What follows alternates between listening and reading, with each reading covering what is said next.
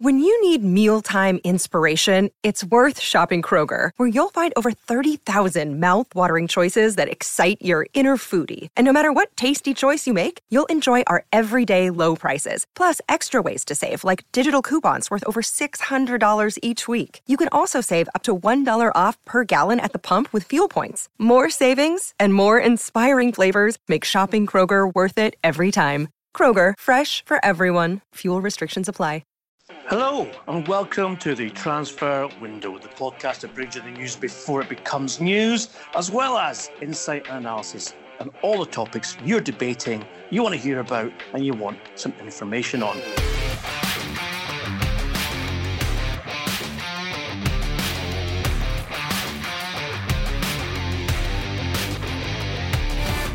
As usual, I'm joined by Duncan Castles. I'm Ian McGarry, and of course, we start with news, breaking news, because Alexis Sanchez is now the subject of a transfer bid by Internazionale of Milan. The representatives of the club have been in Manchester since Sunday, attempting to sort out a deal which will take the Chilean forward to Serie A. Duncan, what's the latest that's happened in this particular transfer, which has kind of been on and off, I think, over the last 7 days? Yeah, this has very much been driven by Antonio Conte again. Antonio Conte, who got Romelu Lukaku out of Manchester United to Inter by pressuring his new club to do that deal, saying he was crucial to his plans for the season. He's now insisting that they bring Alexis Sanchez as well to add to their attack. I'm hearing that Inter are very confident that they can complete this deal, which isn't surprising because we know Manchester United would like to get Sanchez out. We know Sanchez is unhappy there, so the pieces are in place. There is one obvious problem, which is Sanchez's huge salary at Manchester United, which would make him by some margin the best paid player at Inter, and understandably Inter do not want to pay that salary in full. I think it's unlikely that Sanchez will take a pay cut to go to Inter. So you're looking at a situation where Manchester United are being asked to subsidise the player's wages while he goes to Inter. And there's obviously precedent for this, as United did that with Wayne Rooney to get him out of the club and get him to Everton a couple of seasons ago.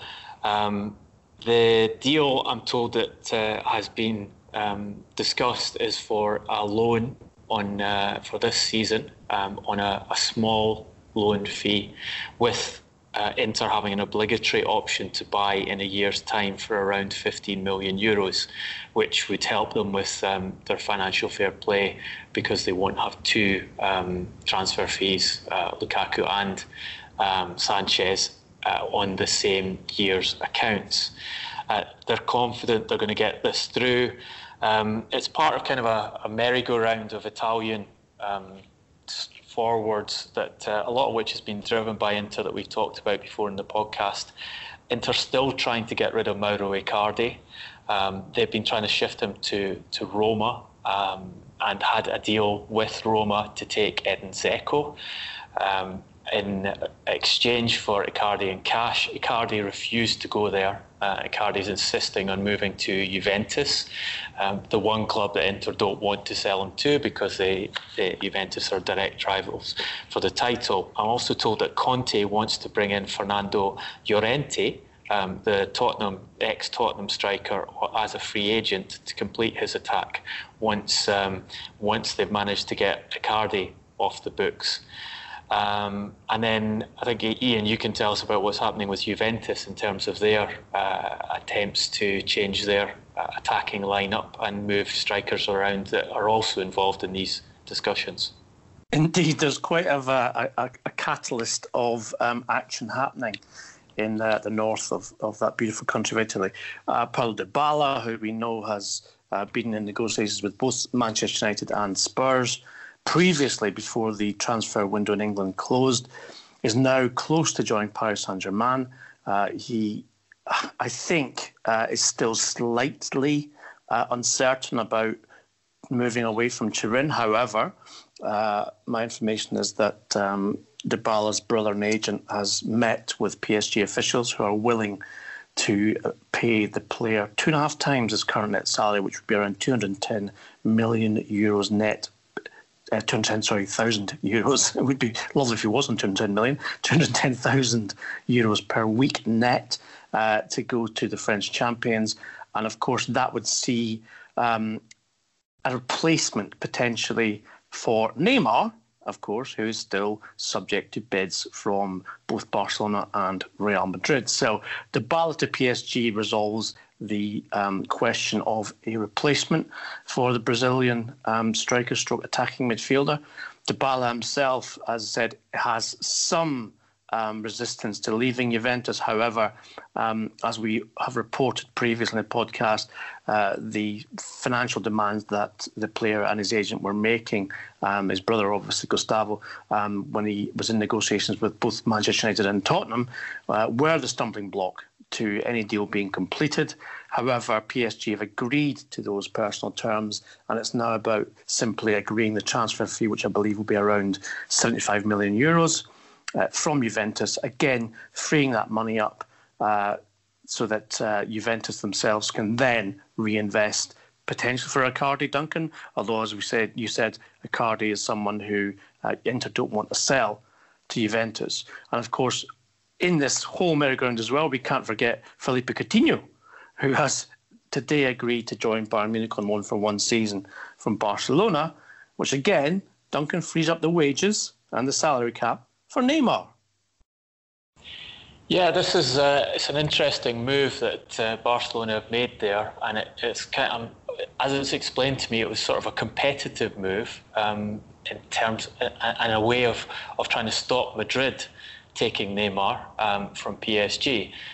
And so the explanation I've had was that Gareth Bale was close to joining Bayern Munich on loan, which of course is something Madrid would welcome, as it would remove that 21 million euros net basic salary from their books and create space on their Liga salary cap that would allow them to bring Neymar in, assuming, of course, Neymar agreed to the transfer, Neymar's preference being to move to Barcelona.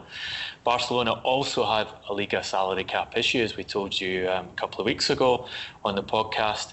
They'd been trying to shift Coutinho to create space for Neymar. They've managed to do that by sending him to Bayern Munich. It's a loan deal with a proper option to buy. The option to buy, I'm told, is for 120 million euros in 1 year's time.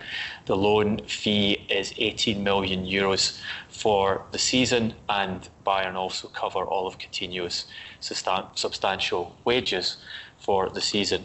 But one of the key elements for Barcelona is that by moving Coutinho to Bayern, they prevent Madrid from moving Bale to Bayern, and therefore they have the space in their salary cap for Neymar, and in their reckoning that they hope will force PSG to accept that they have to let Neymar go to Barcelona rather than their preferred option, which is to send him to Madrid. As I said, the player wants to go to Barcelona, is prepared to take a pay cut to go there. Lionel Messi pushing the club and the directors to make it happen. Neymar a long time ago asking Lionel Messi for his help on that. Qatar ready to sell Neymar. It's getting closer, it seems, to being resolved. But as we've said all along in the podcast, when you're dealing with numbers of this scale, egos of this scale, political issues, the pride of a nation state involved, and our favourite Nepay, the man who always finds a way to get the most out of a transfer deal involving his son. I don't think you wait until all the contracts are signed before stating where he actually will be for this coming season. I got this image in my head, Duncan, and I know that our listeners know that I often get these images in my head of a chessboard. And we've got Alexis Sanchez, Neymar, Dybala, Coutinho, Icardi, as well as the other players in this particular game of football war. So you've got the agents, you've got the administrators, Beppe Marotta, you've got obviously Nepay, you've got Alexis Sanchez's brother as well in this Dybala's brother, Alexis Sanchez's agent as well. They're all lining up against each other, trying to outmaneuver each other in terms of where they all end up and who gets what and who wins this particular game. Seems to me that so far, Neymar's ahead of the game. Coutinho's a bit of a loser in terms of he probably didn't want to go to Bayern Munich, but he's been kind of forced out by being told that you are supposed to requirements, and when Neymar comes back here, then you're not going to play anyway. Dybala's slightly reticent about moving forward. He's like, some kind of bishop looking at his angles and wondering which one to take. And of course, you've got Alexis Sanchez, who, if he had the opportunity, would be, I guess, some kind of king. But you obviously have to have Atom and Humber's dogs on a lead beside him on the board, saying, take me in the right direction, boys. You know what I should be doing. and Antonio Conte, of course. Yes. He would definitely be a bishop. Forcing his king and queen to bend to his will and give him the pieces he wants to win the game with Juventus. It's so multi-dimensional, and you've got the club-to-club conflict with Juventus and Inter, which is stopping some of the obvious moves happening. Juventus still have this problem with Higuain, who is refusing to go anywhere else and is stuck with his high wages there, and Mario Mandzukic, who they tried to offload to Manchester United as part of that Dybala deal, got quite close to doing, but in the end that fell through. So they've got Mandzukic, Higuain and Dybala, causing a problem for Sarri. Sarri himself, who would prefer to keep Dybala. Dybala scored a great goal at the weekend for Juventus, and the suggestion is that if nothing happens with this PSG deal, if it's not resolved, Sarri would like to actually start Dybala for the first Serie A game as Juventus manager. So yeah, there's so many elements and so much money involved. Talking to someone about this morning, and he said it's increasingly hard to sell players these days because they're paid so much, and they have such great status in the game, and it's intriguing how many of the biggest transfers of recent seasons, Gareth Bale being one of them, Neymar another, Philippe Coutinho, Alexis Sanchez, these were all headline deals that major clubs competed to achieve, and there was great upset on the part of the clubs losing these players, how all of those players are being shifted out by their current employers because they've had enough of them, or they're causing problems, or they can't afford them anymore. It's amazing how rapidly the status of these elite players changes in the modern game. So before we leave this particular situation, let's just say a plot which Niccolo Machiavelli would have been proud of himself, let's take each of these transfers one by one and try and give our best insight into what might happen and what we want. Coutinho's out of this particular equation because he has confirmed his loan move to Bayern Munich, which of course frees up his salary cap, and of course a place in the team for the Brazil's problem child, Neymar. We've got 9 days left, Duncan. Neymar, I know it's very complex, but do we think that he will indeed get his wish and go back to the Camp Nou? Well, you're almost asking me to do something that I get on Twitter quite a lot, which is put a probability on a transfer. And I see some. I think it's quite popular in Italy to do these marks out of 10 on probability of transfers, and I just find it a pointless exercise because I prefer to report how things are. Sure, no. But I suppose say it. But if you're asking me, where does it look like Neymar's going to end up at present? I would say Barcelona have the advantage because they've created the room on their salary cap for him, and he wants to go there. Madrid do not have that space at present. As I said, PSG would like to move him there. I think the only way he ends up there is if Madrid manage to create that space and PSG hold and say, you do not get to go anywhere unless you go to Madrid. That is your only option now. You've got Real Madrid. We know you want to go to Barcelona. We're not going to sell you to Barcelona. Make your choice. Go to Madrid or stay here and have a troubled season. I respect your opinion, but I just can't see, I honestly can't see, Duncan, how PSG and Neymar can still be married for this coming season. They lost their opening league match this weekend. They clearly are being overshadowed by this soap opera that's happening with Neymar.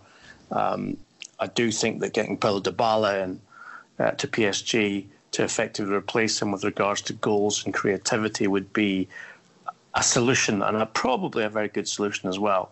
And I think that would see Neymar definitely end up at Barcelona. I think it would get to the point where if Neymar will absolutely refuse to go to Madrid on the basis that Barcelona is his choice, that rather than keep him, PSG will sell to Barcelona, or not sell, but it's possibly going to be a loan deal with an obligatory purchase clause. So that's how I see that one playing out. Alexis Sanchez is perhaps more straightforward. We know that he's not necessarily in Ole Gunnar Solskjaer's plans, despite what he says to the contrary, because Solskjaer seems to me to be someone who wants to say something positive about everyone. I know you call him the precious one, and I think that's something which he's trying to live up to, really, because he doesn't want to, tick anyone else off. Just in case he's left with a player like Sanchez who's unhappy and his dogs are unhappy as well. He wants to make sure that he's not said anything in public which is going to make Sanchez some kind of outcast. So Sanchez to Internazionale. As I said, we've had negotiations over 2 days now. They continue today. What's your view on that, Duncan?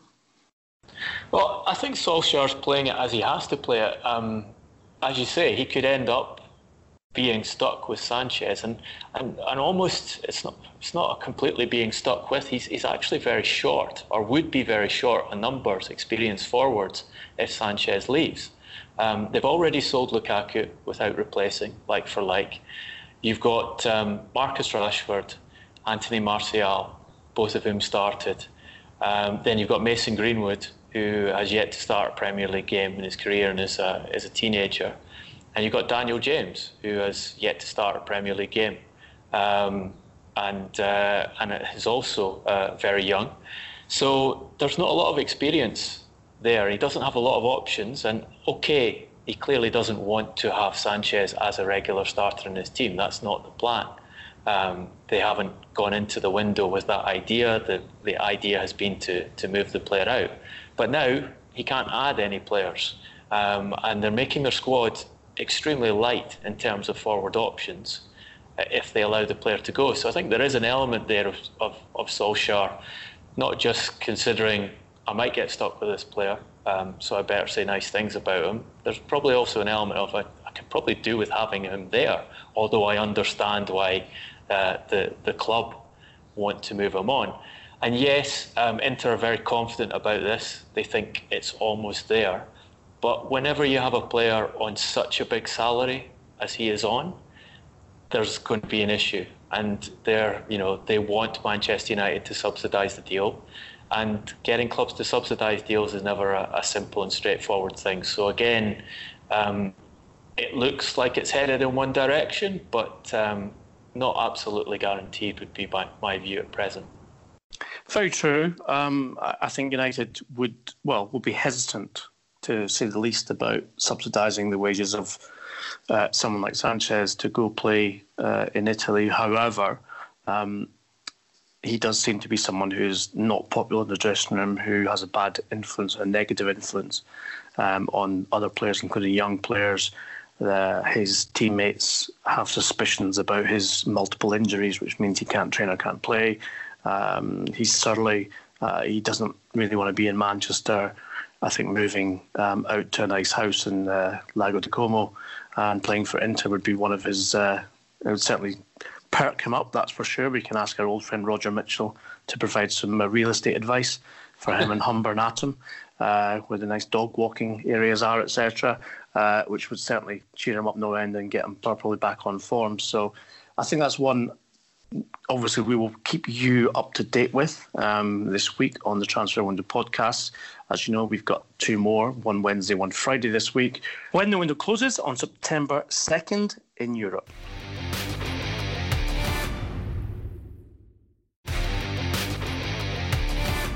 So, lots of stuff to be happening, I think, in terms of transfers this week. And, of course, another one which still remains just in the ether, Duncan, is Paul Pogba. I think it's interesting, again, what Ole Gunnar Solskjaer said over the weekend regarding Pogba. He started to turn it back round on the media. He said, well, you're the guys that are asking questions about him. You're the guys who put the question mark at the end of his future. When he was challenged on that and said, well, actually, it was Pogba himself who said, who knows what my future holds? He said, and he was challenged again, will he be here on September the 2nd? And he said, I have no concerns that Paul Pogba will be here. So now, unless Ole Gunnar Solskjaer has that absolute cast iron guarantee from Ed Woodward and the board that Pogba will not be sold, or whether he's been consulting someone with, I don't know, a fortune teller who's saw Pogba in a red shirt in October, then one of those things must be the case if he's going to be so certain about that. I would certainly, if it was me, have hedged my bets a little bit, given what we know about Pogba, his agent Mino Raiola, and Real Madrid's interest. And again, as we've just spoken about, with Neymar edging ever closer to move to Barcelona, then the one piece of the jigsaw left for Madrid to create their squad to challenge for the coming season is to recruit a creative midfielder in either Pogba or potentially Christian Eriksen. Now, we told you on Friday's podcast that our information was that Madrid will make a bid for Pogba this week. That's only become stronger in the last 2 to 3 days from the contacts that we speak to with regards to what's going to happen. Madrid are a club who believe that when they come in for a player and the player wants to move, then that's what usually happens, and that's fair enough. Of course, the problem they have the same as Barcelona had with regards to getting Coutinho out in order to make space for Neymar is the salary cap. Duncan, can you see that there being movement or room for movement in the Real Madrid squad now that Zinedine Zidane seems to have accepted that Gareth Bale will not leave and will stay there, and he was obviously the prime candidate to leave the club in order to make room on the salary cap for Pogba or indeed another player? Can you see them being able to wheel and deal enough in the next 9 or so days that could still be a possibility? Well, I think they've got time and they've got quality players, and there's still sufficient clubs in Europe looking to recruit that it's possible to shift players off the books. They might have to do it in a fashion where they take less cash in terms of loan fees or option to buy involved in the deals than they would have hoped to, but I don't think it's impossible. In terms of Solskjaer and Pogba, again, I think he's saying what he has to say in public, because it's clear that Manchester United's stance is, we do not want to sell this player, we will not sell this player. It's clear Solskjaer's stance has been, I want to keep this player, and he's done a lot of work to try and convince Pogba he will be central to his team, and he counts on him, and it's the right place for him to be. So I think publicly he has to take this line and then hope that Pogba and Raiola don't go nuclear in their attempts to get out of the club. That's the big worry for Manchester United, is how far are Pogba and Raiola prepared to take it to force a move when Madrid make that offer, and then do you stick to your guns and say, no, you're not getting to leave, you remain at this club, you're under contract, you will play for the next season, and see how you manage to deal with them through the season, having prevented them from going to Madrid in those circumstances. As we've said, United have kind of made this rod for their own back by not purchasing at least one midfielder in the summer window, having allowed first Marouane Fellaini and then Ander Herrera, senior players, one of whom Solskjaer described as vital to his midfield last season, to leave for minimal fees in those last two windows. So they could have signed a player. They need extra players in midfield for sure. Even as the squad stands, they're light in midfielders, but they could have put a preparatory purchase in place in case something happened with Pogba. And it was it's been as clear as you would like that Pogba wanted to go. Raiola was agitating for a move. Everyone knew that the English transfer window closed 3 weeks ahead of the European windows. So this situation was foreseeable. Now they have to ride it and see what the outcome is in terms of one of their key players. Because what is absolutely clear is if they do decide to sell Pogba, or they lose his full attentions for the season, they're losing their most creative and most important midfielder, are losing some of his attention and commitment for the coming season if they handle this the wrong way, if he decides to go down that line. And that will have significant repercussions for Solskjaer's first full season, for their attempts to get back into the Champions League, for their attempts to compete to be as high up the Premier League as possible with the squad they've got.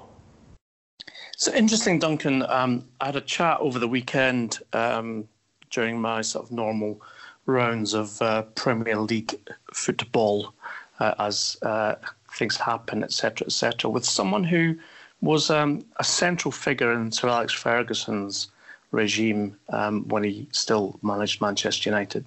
And I had a chat with him about Pogba and the stance and the whole sort of jockeying between Raiola and the club and everything else, etc.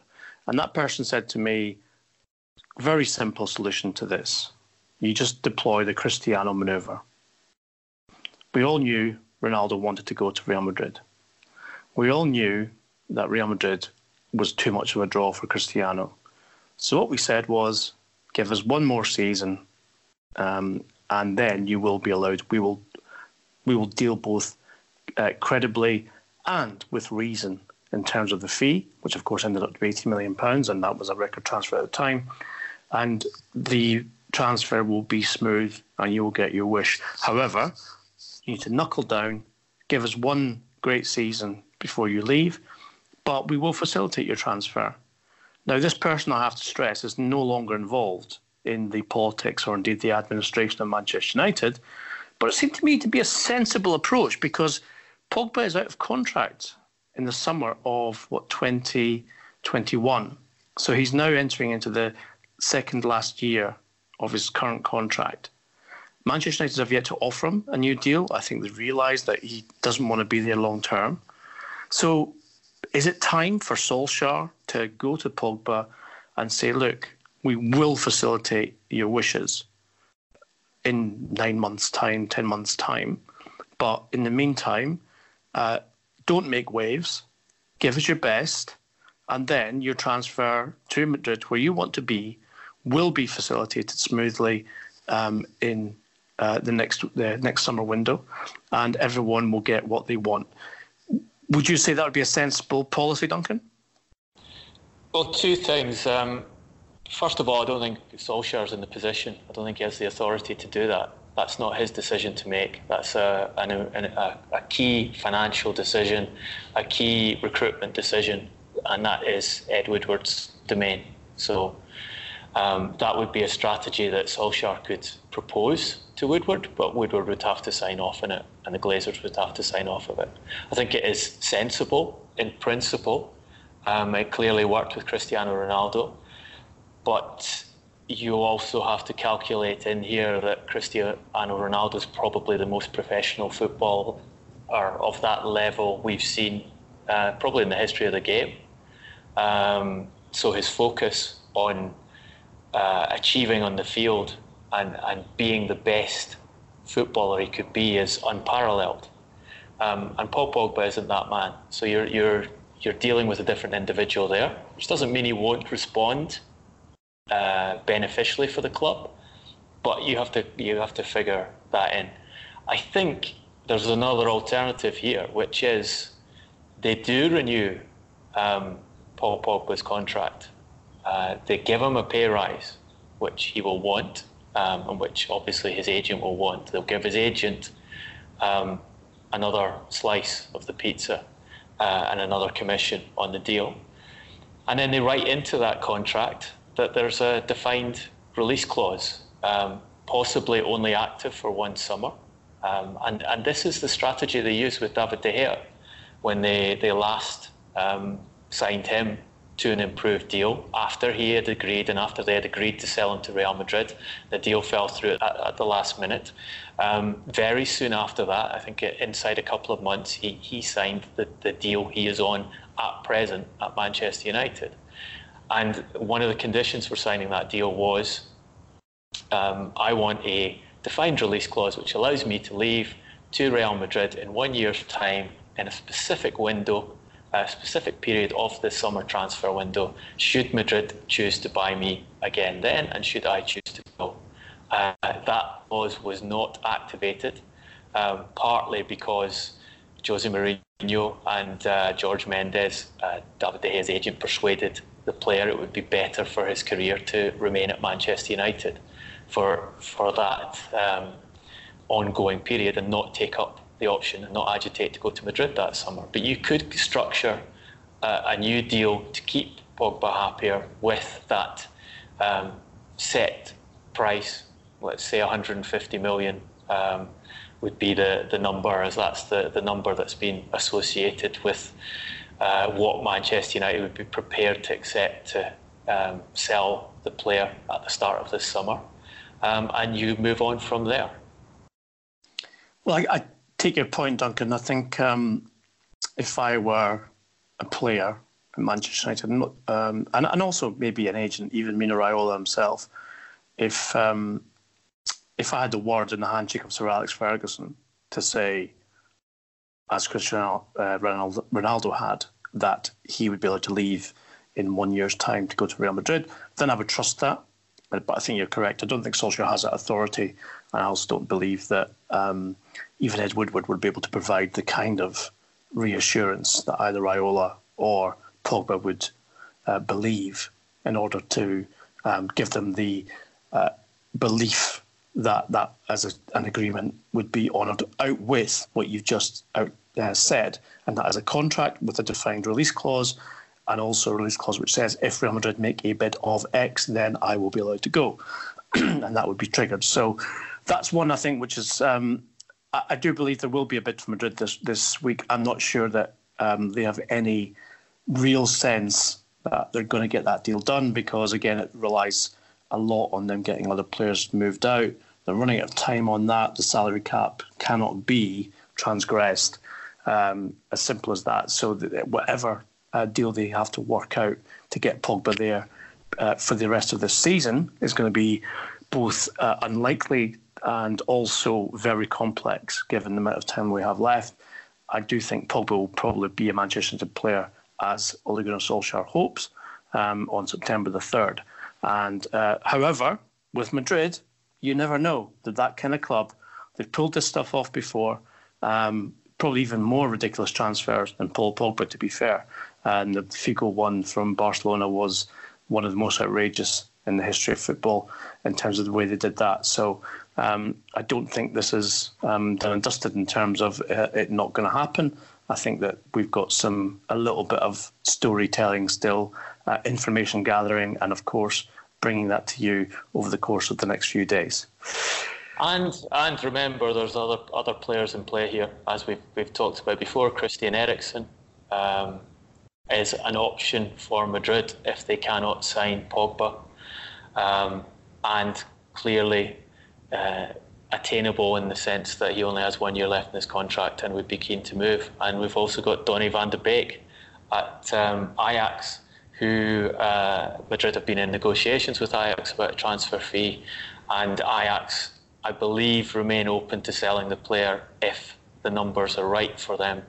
They have been working to convince him to stay for another year before leaving, but as is generally always the case with Ajax, when the numbers get high enough, they'll take it. So it's Neymar, Florentino Perez's option, Pogba, Zinedine Zidane's option, and then if you can't get either of those, get a big name signing in, and you fall back to individuals like Eriksen and Van de Beek as alternatives in that scenario.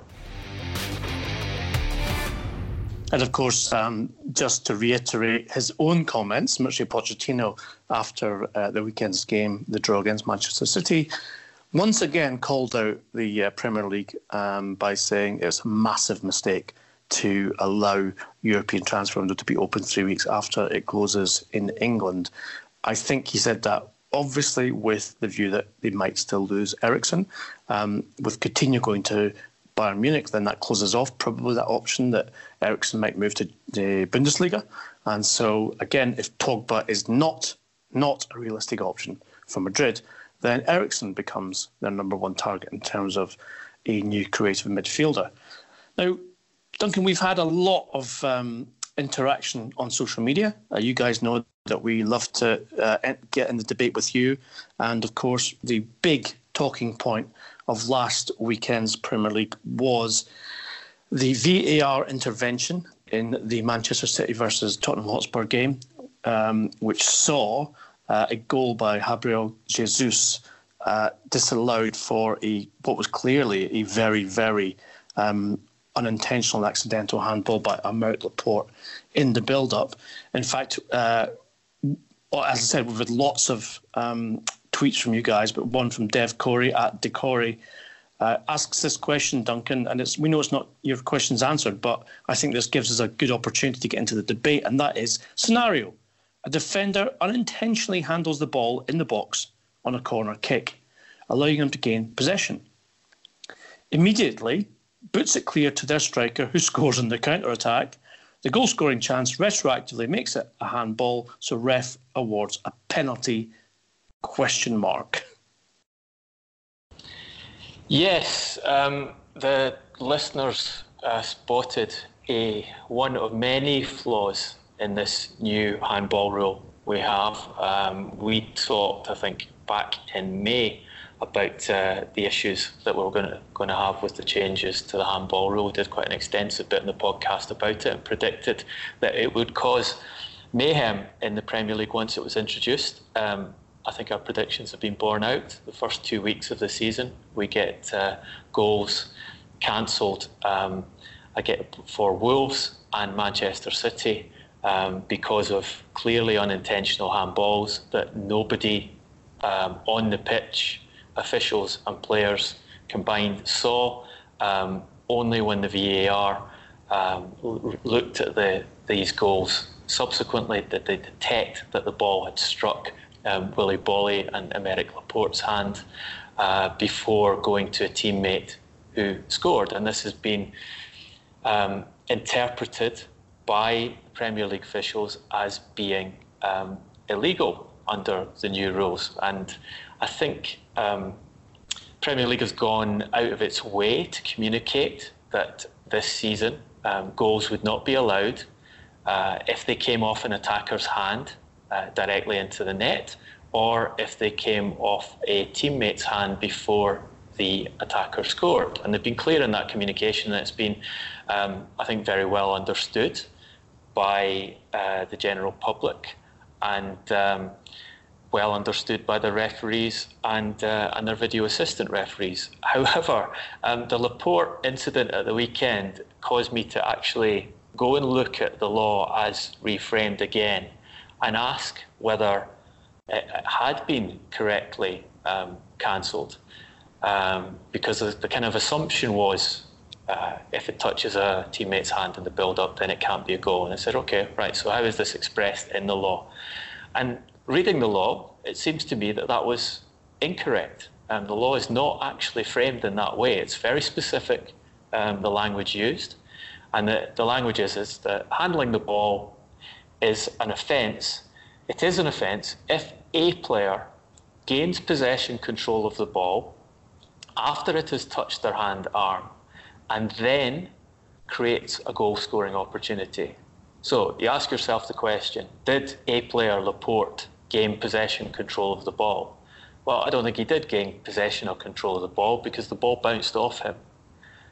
He certainly, after the ball hit him, he did not then create a goal-scoring opportunity having gained control possession of the ball. The ball, again, it bounced off him and went to Gabriel Jesus, who then scored. So, according to the letter of the law as framed, he hasn't actually broken the law. It's not the case. The law does not say if the ball comes off one of your teammates and you score off his hand or arm, whether deliberate or not, that is a foul. That's not what the law says. So it makes me wonder whether the Premier League has stepped over the boundaries here, in that they wanted this rule changed. The rule was changed on their behalf because they felt it was unfair that players could score a goal after a ball bounces off their hand, like Willy Boly did in the Premier League last season. They seem to have overextended themselves there and gone beyond just the scoring of a goal with the hand, and they've taken it into an attempt to make it the creation of a goal-scoring opportunity with a hand. And obviously they haven't considered the repercussions of this, because you're seeing the repercussions now. You've got 2 weeks in a row where you've got what would be seen as perfectly good goals last season, and I think what most players on the pitch regard as perfectly good goals, because they realise what happened there was accidental. Both Boly and Laporte had no control over what happened. It's a bounce of the ball in the box. You see players pointing out that you've got an unfair situation in that if it bounces off a defender in that circumstance, there's no foul, but if it bounces off an attacker, it is a foul. There's been various complaints. But I think that, one, they've made a mess of the rule, as we pointed out several months ago. Two, they're not even applying the new rule properly. And when you throw VAR on top, and VAR is detecting things that nobody saw because they're so marginal, they're so unobvious that nobody on the pitch is aware of them when they happen, then you've got a triple header of disaster and mess, which is not benefiting the game. It's making the game worse. And once again, Duncan, we're in a situation where pre-VAR, we had the laws of the game and the spirit of the game. So the interpretation of the referee of the laws of the game was enshrined in the spirit of the game.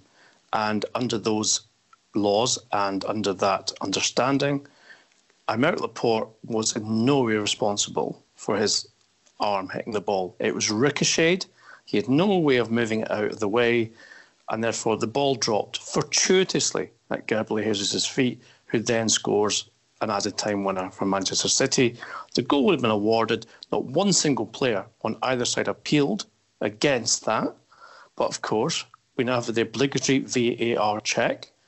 They spot what is clearly unintentional, and I would argue not even accidental. He couldn't get his arm out anywhere near out the way of that ball, even if he wanted to, because of the speed of the delivery. And as Kevin De Bruyne very nicely put it after the game, what can he do? Should he chop his arm off and play without it? Exactly correct. So, in that sense, are we robotising football now because of the wishes of the people who administer the game, in this case UEFA, the Premier League and FIFA, in order to somehow, in their eyes, provide what they believe is black and white decision-making which is infallible, which I think we've all seen is not the case. But are we effectively bowing down to that on the basis that, well, people can't call us wrong because we've made the rule, we've implied that we've enforced the rule, and the rule is there and it stands as it is? Look, I think VAR added to a badly constructed rule is double jeopardy for the Premier League, because and this game on Saturday was a great example of it, because the game is decided because of a VAR decision, which I would argue was an incorrect interpretation of the law. But set that aside for now. It's decided because of a VAR decision on something that nobody saw and nobody appealed for. Yet, in the first half of the same match, there is a foul, or an apparent foul, by Eric Lamela on Rodri in the box, where he wraps both arms around Rodri. It's not an absolute stonewall penalty kick for me, partly because of the way the Premier League referees games. So the Premier League does tend to be tolerant of these things. Previous weekend, we saw Harry Maguire wrap his arms around Tammy Abraham on the edge of the Manchester United box. No foul was given.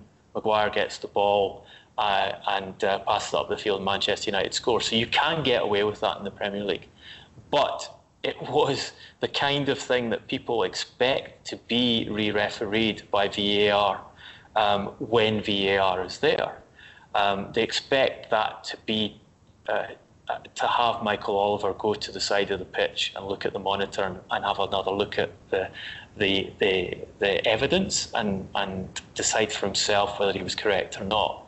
Premier League have decided they don't want pitch side monitors to be used because it interferes with the flow of the game. I agree with that. It's better if you don't use pitch side monitors, but it would be better if you didn't have VAR altogether. Once you have VAR there, the expectation from the fans is that it will be used. And when they see something as clearly controversial as the Lamela foul on Rodri not being penalised, and then in the same game, VAR intervenes to stop the winning goal seconds before the end of the game on something that nobody saw, they rightly ask questions about whether how is this system supposed to be benefiting the game. And how does it make it better for the players? How does it make it better for the spectators? And that's the point. That's why VAR was supposed to be brought in. It was supposed to make the game better. If it doesn't make the game better, why are we wasting our time with it? Just to complicate things even further, Duncan, I'm going to give you another hypothetical situation because I think this is important in terms of the discussion that's been had since the match on Saturday evening. When VAR reviewed Jesus' goal and they found that Aymeric Laporte had inadvertently used his arm, or not used his arm, it had come off his arm, in order to provide the assist, as they now claim, which was illegal, what if that ball had come off a Spurs player's arm and went to Jesus, and then Jesus still scores the goal? Under the old rulings, the advantage would have been played because the player in possession of the ball had a goal-scoring opportunity. But under the new handball rules, a penalty would have been given, and Spurs would have been within their right to say, no, that's not a goal, that's a penalty, in which case Hugo Lloris has got a chance to save it. Well, I think in those circumstances, the referee would be allowed to play advantage. So he can't ignore... Well, you say that, but Spurs would have been within the right to say, sorry, the rules of the game say a handball, whether accidental or not, in the lead up to a goal, has to provide the proper decision, in which case a penalty. Well, I think in that case, he can play advantage. You can't ignore it. What is an issue there is how the ball hits the arm of the defender. But that's not an issue. Hang on, but I'm sorry to interrupt, but that's not an issue in the case of Laporte, because how the ball hits him is immediately disallowed to goal. So you are between a rock and a hard place there. Yeah, exactly. So you have different handball rules in different circumstances for different teams. And this, I think the point of our listener here is brilliant, and I am sure that IFAB did not consider this when they brought in the new rule. So what the listener is saying is,